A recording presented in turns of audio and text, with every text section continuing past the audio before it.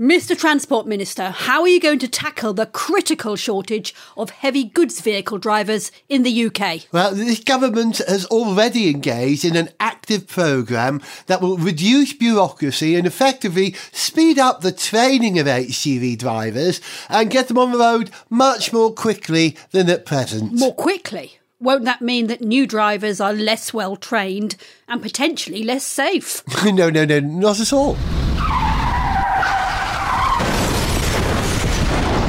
The excellent sound of another great British truck driver passing their test.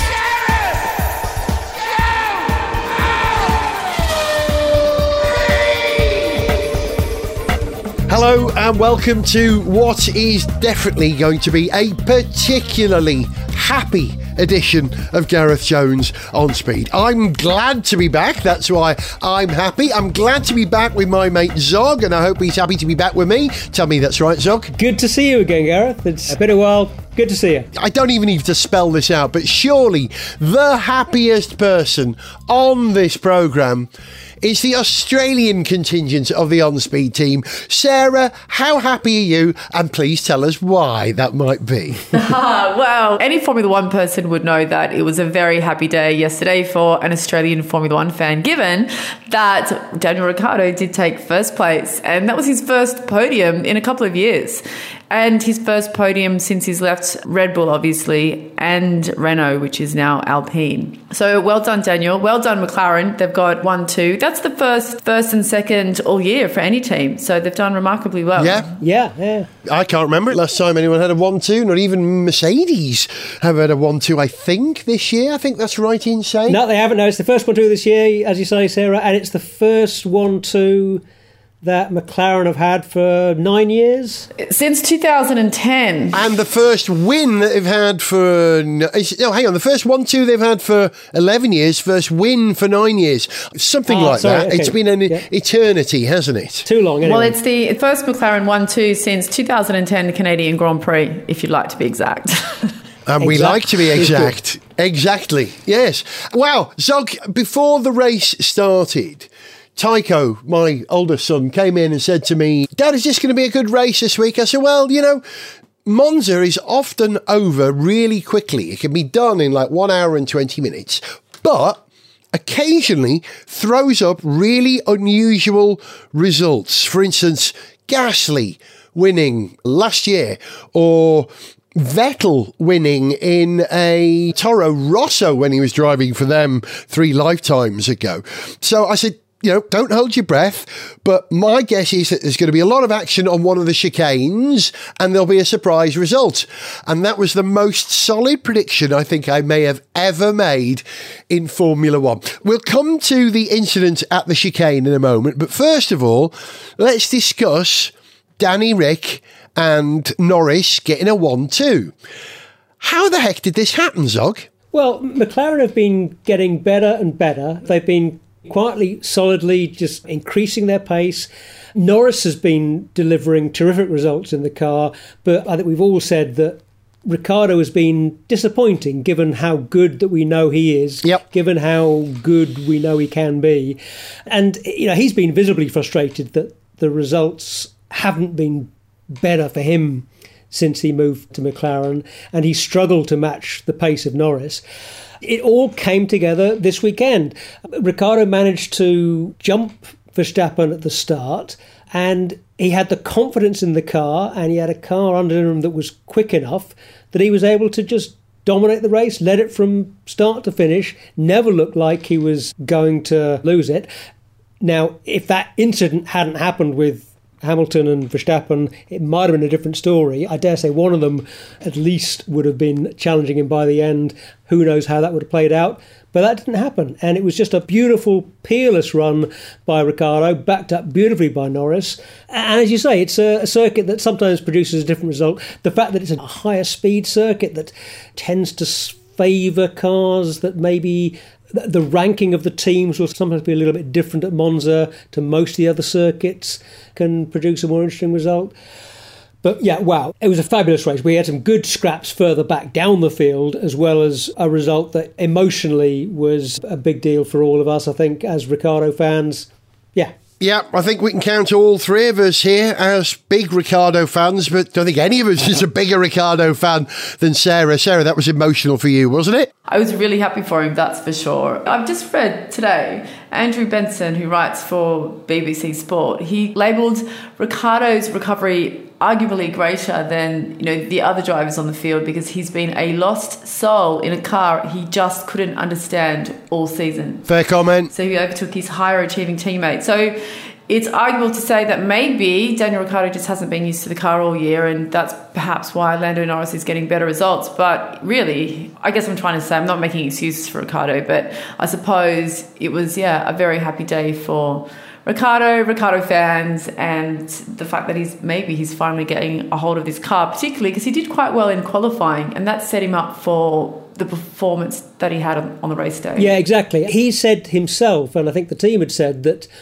they were all struggling to really understand exactly why it was that Ricciardo couldn't get more out of the car. Yeah, a bit of a mystery. And it must be so tough for a driver like Ricciardo, who rightly feels he has the ability to win races, when you have a younger teammate who's consistently outperforming you. That's got to be a very tough position to be in, particularly when he's moved a couple of times looking for a better team, a better car, a better situation, and it's just not working out for him. So to come from such a difficult position on the back foot to leading a 1-2, just magnificent. I mean, this is turning out to be a wonderful season. We've got a terrific battle going on between two absolute masters in Hamilton and Verstappen. Yeah. This really is one of the best title scraps for decades, surely.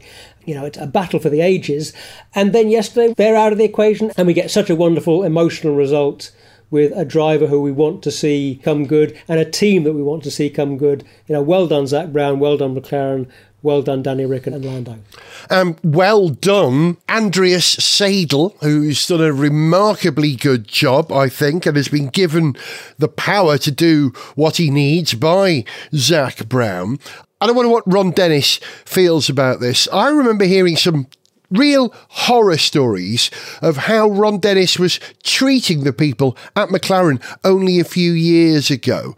And I am particularly glad that they've managed to reinvent themselves as a happy team. And it's the happiness, I think, that's allowed them that comfort, that confidence that's allowed them to go forward. And could it be that Ron Dennis was actually preventing the team from being who they needed to be? And ultimately, that's why he was rejected by the board. It was Ron Dennis over as a force. Well, I think I want to push back against that without wanting to defend any kind of behaviour, any sort of, any bad management, any bad treatment of people that might have happened under Ron Dennis's leadership. I don't think you can fault him as a leader of a winning team. Ron Dennis knew how to drive a team to victory, how to put together a winning effort, and how to engineer a team and a car that was going to win. So how did it go so very wrong under his most recent tenure? I don't know. I wouldn't want to speculate. I think several things had to come together for success to drift away from them like that. But I think part of the story is just that some things just will come and go in cycles. You have to have it all coming together. You have to have the right people, the right sponsorship, the right engine, the right drivers. And when you are very successful, it's much harder to maintain that level of success than it is to fail, because your people get poached, because maybe some people within your team, within that setup, maybe lose motivation because they've achieved what they wanted to achieve. They've got that world championship. They've been part of a winning team for a few years. They don't feel they have anything to prove so much anymore. I don't know. This is speculation. I think it's much harder to maintain success than it is to hit the highs occasionally. That's got to be a big part of the story. Yeah, you've only got to look at Williams to see that's the truth, Zog. Fair observation. And even to a lesser point, Ferrari, actually. But let's return to this weekend and again ask the question, how did McLaren do so very well? How did Danny Rick do so very well this weekend? And did the new format of qualifying and the sprint play a part in it? Yeah, no, exactly. He had a great qualifying and a good sprint race. Now, we can't call it the sprint race. We've got to call it the sprint. That's what F1 call it, not the sprint race. It's called the sprint. Yeah. Okay. And what do you think of the sprint, by the way? I'm not a fan at the moment, for one reason, really. It muddies the waters. And you're saying that's bad? Well, what I'm trying to say here is that we've always had an understanding that this is Le Grand Prix, the big prize, the big race, and that Formula One is about one big race over the weekend. And having this other race muddies the waters. Like, okay, who won? Who got pole? Do you get pole from qualifying, or do you get pole from the sprint race? And so I think the solution is to run the sprint on the back of qualifying. So the sprint is the final phase of qualifying, and it's just known as qualifying, like, Q4, you might call it that. And I think that the sprint is also too long as well. I've said this before. Nothing much happens in Formula One without pit stops. So you only actually need 5, maybe 10 laps at the most to slightly reshuffle the pack after the first few corners and then see how the cards are now laid out. And the sprint should be the end of qualifying. And yeah, I think we should probably do it on Saturday, because I like watching practice on Friday. Okay, but one of the reasons that we had such a good race on Sunday was that Lewis Hamilton fluffed his start in the sprint, which put him back down the field and meant that he wasn't starting at the front on Sunday.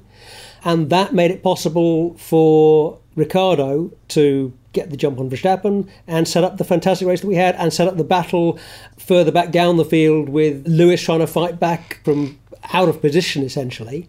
Don't get me wrong, I'm not suggesting that we should eliminate the sprint altogether. I just think it should be seen as part of qualifying, not a race in its own right. Oh, and by the way, we should also say Ricciardo was looking confident, and he looked like a winner all weekend. He was sounding confident all weekend. We were talking about his confidence in the car, whether he felt he was on top of things.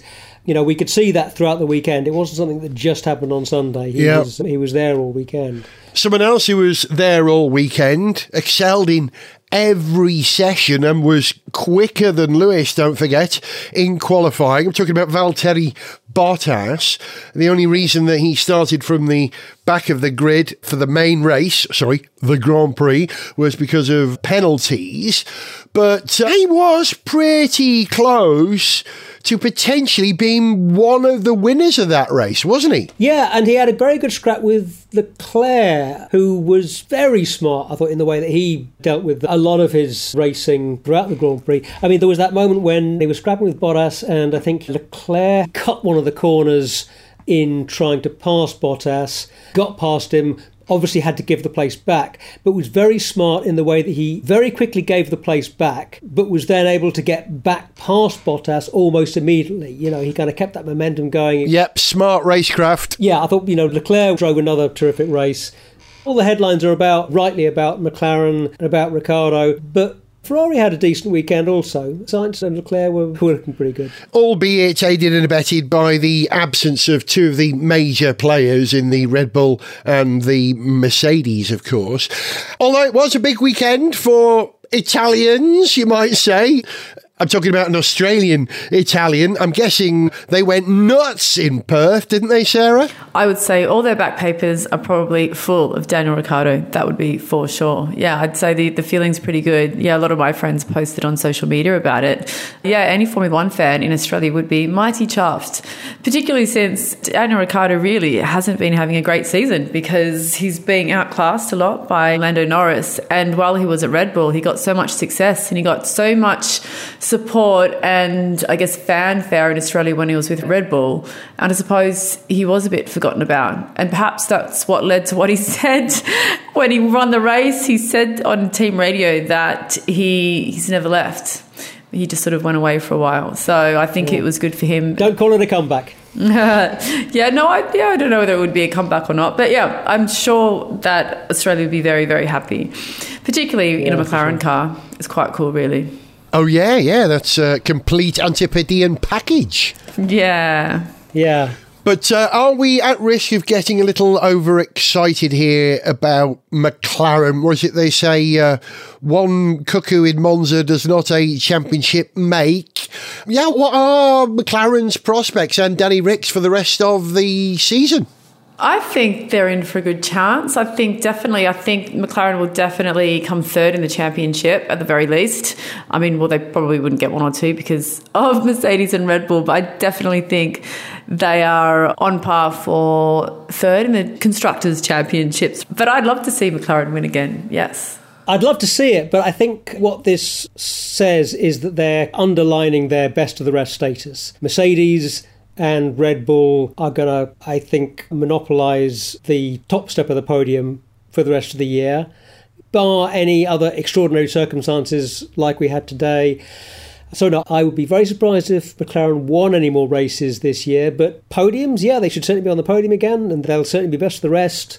And yeah, the McLaren comeback continues. Yeah, well, McLaren's fortunes were definitely enhanced by Verstappen and Hamilton. Notice I didn't say Max and Lewis have been taken out of the race. But regarding that crash, that moment of coming togetherness at the chicane, whose fault was it? Was it Max's fault for not giving way? Or was it Lewis's fault for expecting Max to give way? Or is there another explanation? There's another option. The other option is that it could have just been a racing incident. You know, two cars battling to get ahead of each other, and they just, I don't know, the aggression got too much and it was just a real racing incident. Even though the stewards have called it a Max Verstappen issue, like it was his fault. But I think it was a racing incident really as they're coming around the corner. But I don't know who's responsible for giving who room in that one, I don't think. But what I was disturbed by, and I think a few other people will vouch for this, is that Max Verstappen got out of his car and just walked off. He didn't even check if Lewis Hamilton was okay, given the fact that actually, without that halo, he probably would have died. Yeah, that was a pretty terrifying moment with an entire car sitting on top of Lewis's halo there. Saved his life. But the fact that Max walked away without going over to Lewis in some part suggests responsibility on Max's part, I think, because if Max truly believed it wasn't his fault, I think he would have gone over to Lewis and remonstrated, like, what are you doing, mate? As well as checking that he's still alive, in theory. But a very, very difficult situation that was the 3-place grid penalty that Max was given for the Russian Grand Prix a little hard. Potentially difficult decision for the stewards, I think. I'm very happy that I wasn't one of the stewards that had to call that, because in the end, I think it was a racing incident. To be honest, my first reaction when I saw the first replay of it, I thought if it was anybody's fault, I thought it might actually have been Hamilton's. I thought maybe he should have given a little bit more space for Verstappen. I think it would have been smart to have given a bit more space to Verstappen there, because look what happened. And if he'd done that, I think he would still have had the pace to beat Verstappen. So by racing as hard and as uncompromisingly in that spot, he compromised his own race and he cost himself the chance to score more points than Max in that race, which is what he needed to do. Now, that said, going into the chicane, I had a feeling something like that was coming, because you could tell from the team radio that Max was steaming, having had that slow pit stop one lap previously when he was stuck for 11 seconds with a wheel problem. You could have guessed that he'd be pretty mad, pretty stoked anyhow. But then we heard team radio. He was obviously not in a very balanced frame of mind. He was really steaming. Hamilton had also just come out of the pits, having also had a slightly slow stop. And whilst normally those two guys race hard, but they are usually very, very good at making that fine judgment to not race too hard that something bad is going to happen. They usually give just enough room. But Max was too ambitious going in there. He was never even alongside, let alone ahead of Hamilton in that sequence. He was pretty ambitious trying to get through where he did. Hamilton wasn't giving him any room there, and so, yeah, racing incident at the end of the day for me. 13 of one, a baker's dozen of the other. Yeah, I think so. And credit to the designers and builders of those cars that the rollover hoop and the halo did its job, and that Lewis walked away with nothing more than a stiff neck. Yeah, that would have been horrible without the halo. Yeah, a few years ago that would have been nasty. We've had 2 examples, at least in 2 seasons now, of how the halo has almost certainly saved someone's life. Brilliant. The Ace of Knaves on Twitter said that the blame for this incident lies in sausage curbs. Sausage curbs in F1 have to go. Launching cars airborne is plain dangerous.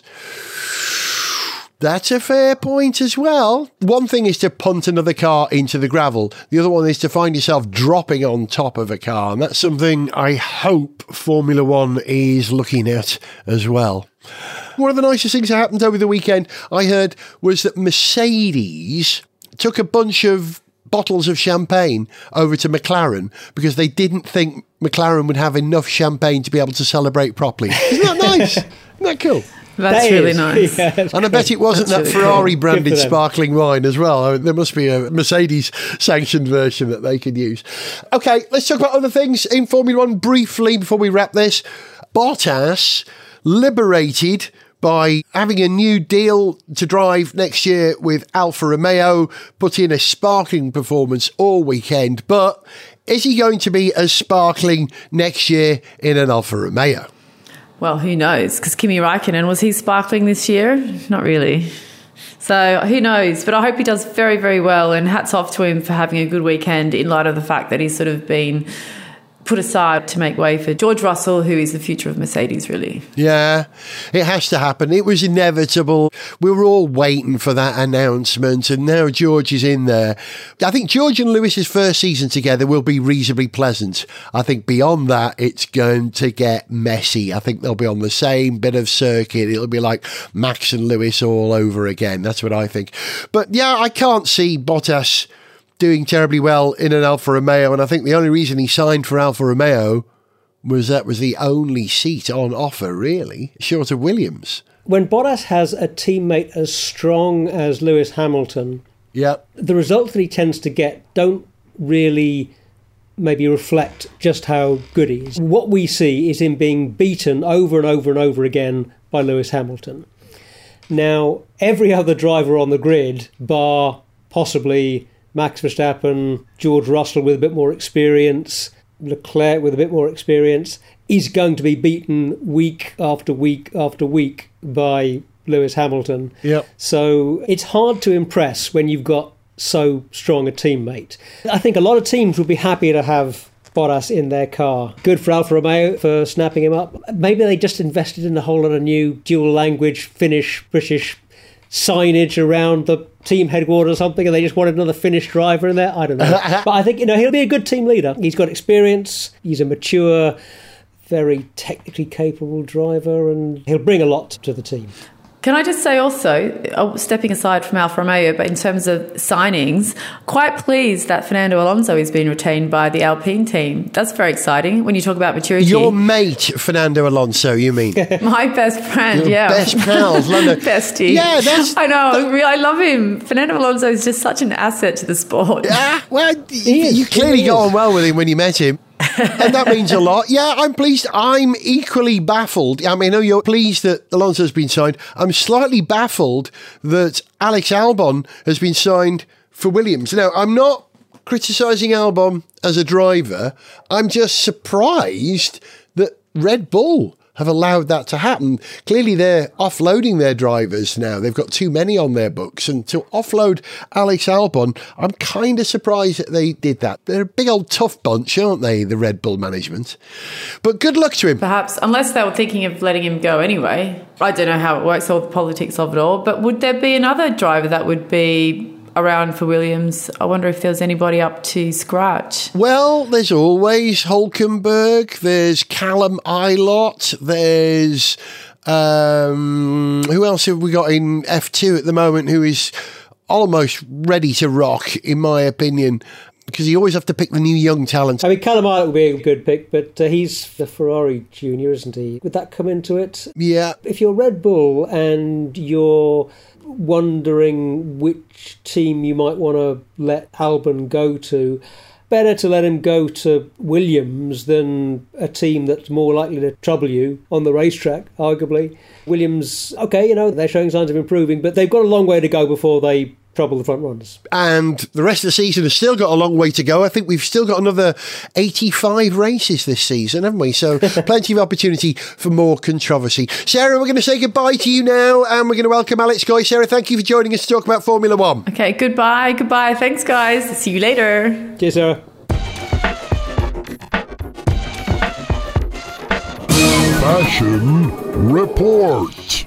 And it's another glamorous evening at the Met Gala. Formerly called the Costume Institute Gala, this annual fundraising event for the benefit of the Metropolitan Museum of Art's Costume Institute in New York City is a night for the stars of not only fashion, but stage and screen to make an appearance on the red carpet before the world's press in truly astonishing haute couture.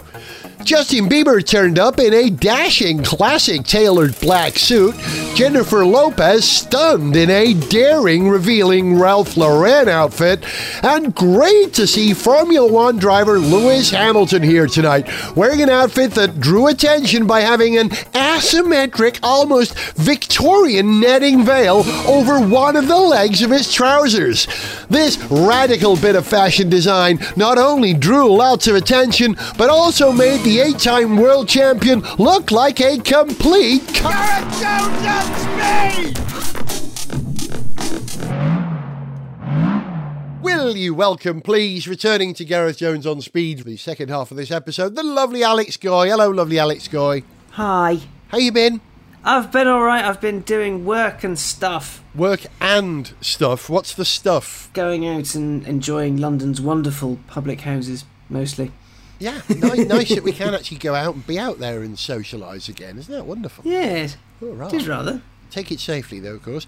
Obviously. I want to draw my two learned friends' attention to a car which I hadn't heard about. That was very Cardiff. Heard about. I haven't heard about until this last week. And I don't know if you two know what this car looks like. And if anyone listening at home doesn't know what this car looks like, I want you to type this into your internet search device right now.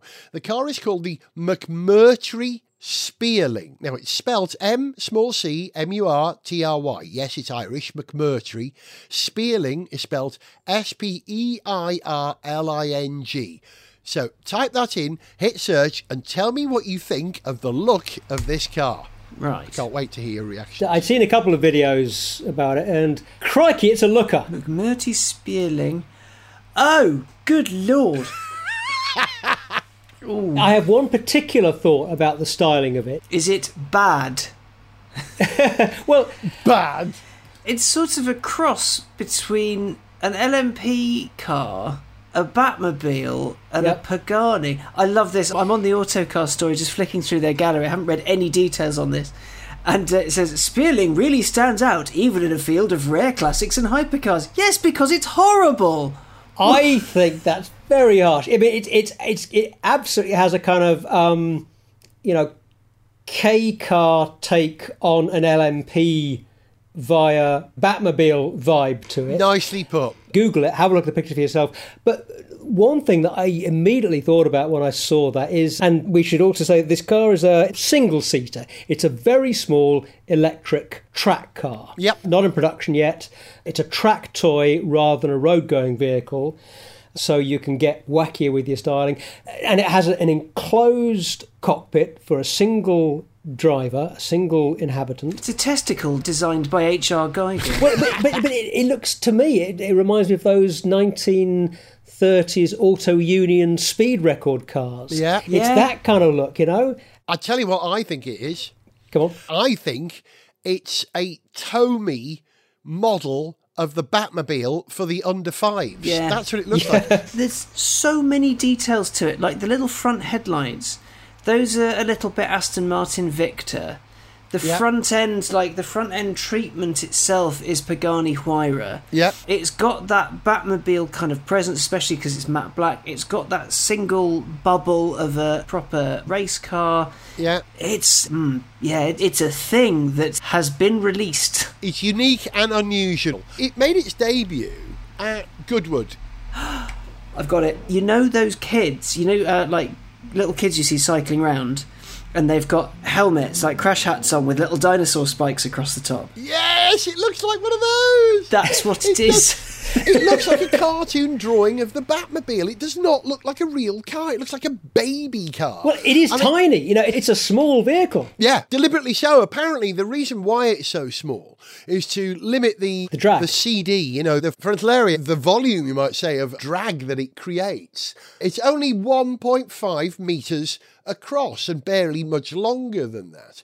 And if you read the spec of the car as well, it's bizarrely not over-spec'd if you break it down. So it's a full carbon fibre monocoque where the battery is integrated into the monocoque, apparently. Intriguing. It will accommodate, this is the most shocking thing about this car, a driver who is 6'7". I can't see how that's possible, but they say it is. That means Mr. Spearling is 6'6.5", doesn't it? Crikey. He must be.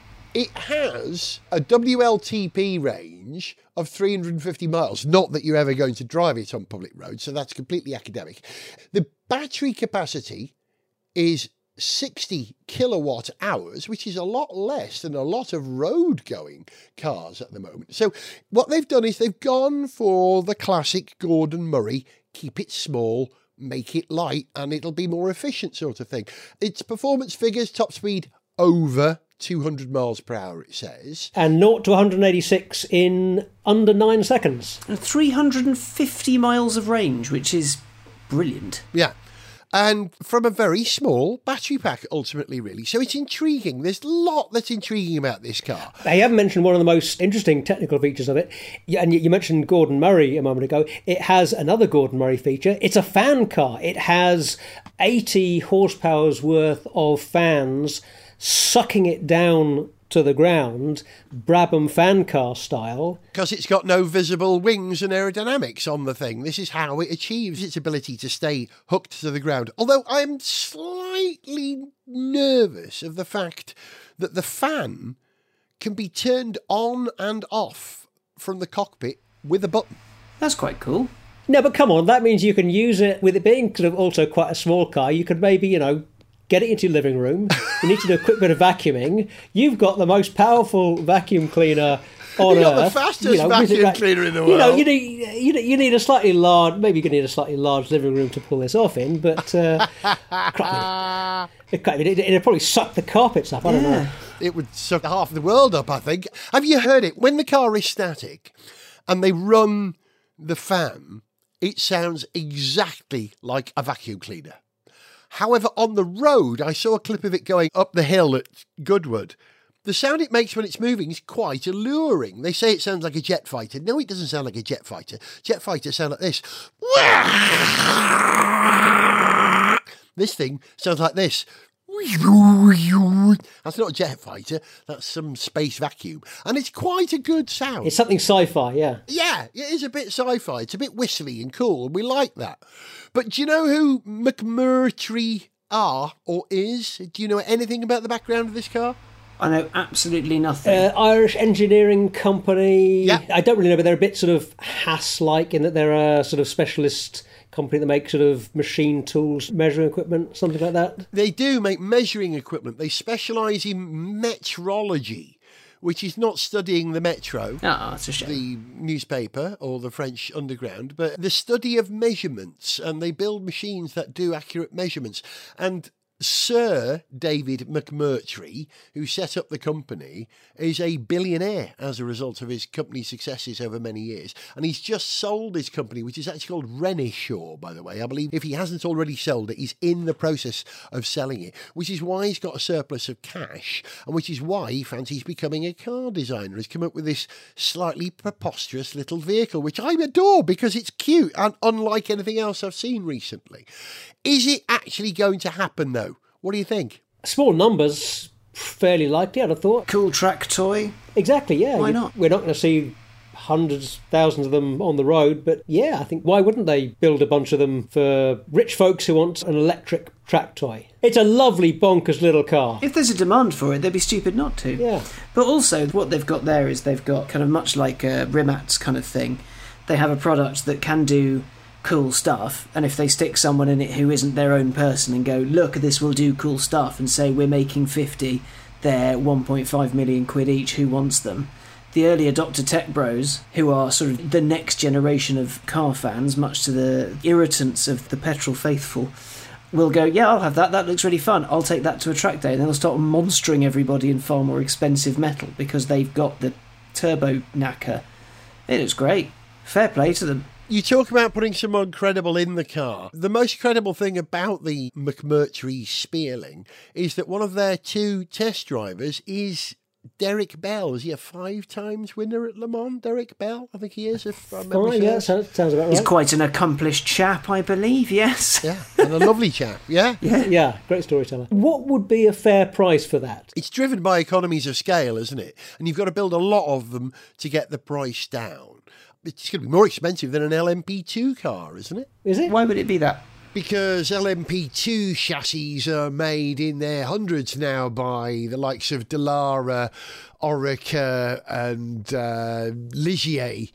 And this thing's going to be made in its dozens, I suppose. Pretty exclusive, therefore expensive. Yeah, but all they have to do is, like, look at it on the Rimac model, which is we will develop electric powertrains and we will sell that technology to people who want to also develop electric powertrains. They're only making, 150 Naveras for a couple of million quid each. So if they're going to go down that business model of using the Spearling as a proof of concept to show people, yeah, this is a sub 1,000 kilos, 1,000 horsepower, single-seater toy for you to play with, but by the way, Lamborghini is now running our powertrains, or well, it wouldn't be Lamborghini because Rimac will inevitably get that, but XYZ companies running our powertrain. All of a sudden, it doesn't actually need to be XD gajillion pounds. It can be £1 million or 1.5 million, which is still an enormous amount of money, but not LMP2 money.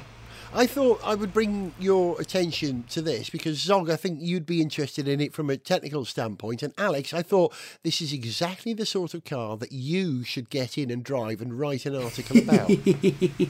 I would very much like to do that. I knew it. Because it looks ridiculous. Make it happen. It looks ridiculous, so I love it. Yeah. And did you know what Spearling means? The origin of the name Spearling? I looked it up. It's a thunderstorm? Correct. Well, it also means violence or strife or contest or fight, which is how a thunderstorm is described in Irish Gaelic. It's an Irish word, so it makes perfect sense. Spearling, I had to look it up. I thought, what's a spear? Not spear, like Albert Speer, but Spearling. Spearling. It was the first spear I could think of. I do apologise. Crikey. I can't think of any others. What are they? A burning spear. When in doubt, Godwin's Law. Yay! So, yeah, Alex, I look forward to seeing you driving that car around at some point. And Zog, I look forward to a full technical analysis for how this car is possible from you at some point too. That's it. You've been listening to Gareth Jones on Speed. He's been Alex Goy. Bye. And he's been Zog. Goodbye. And I was Gareth, and it's good to be back.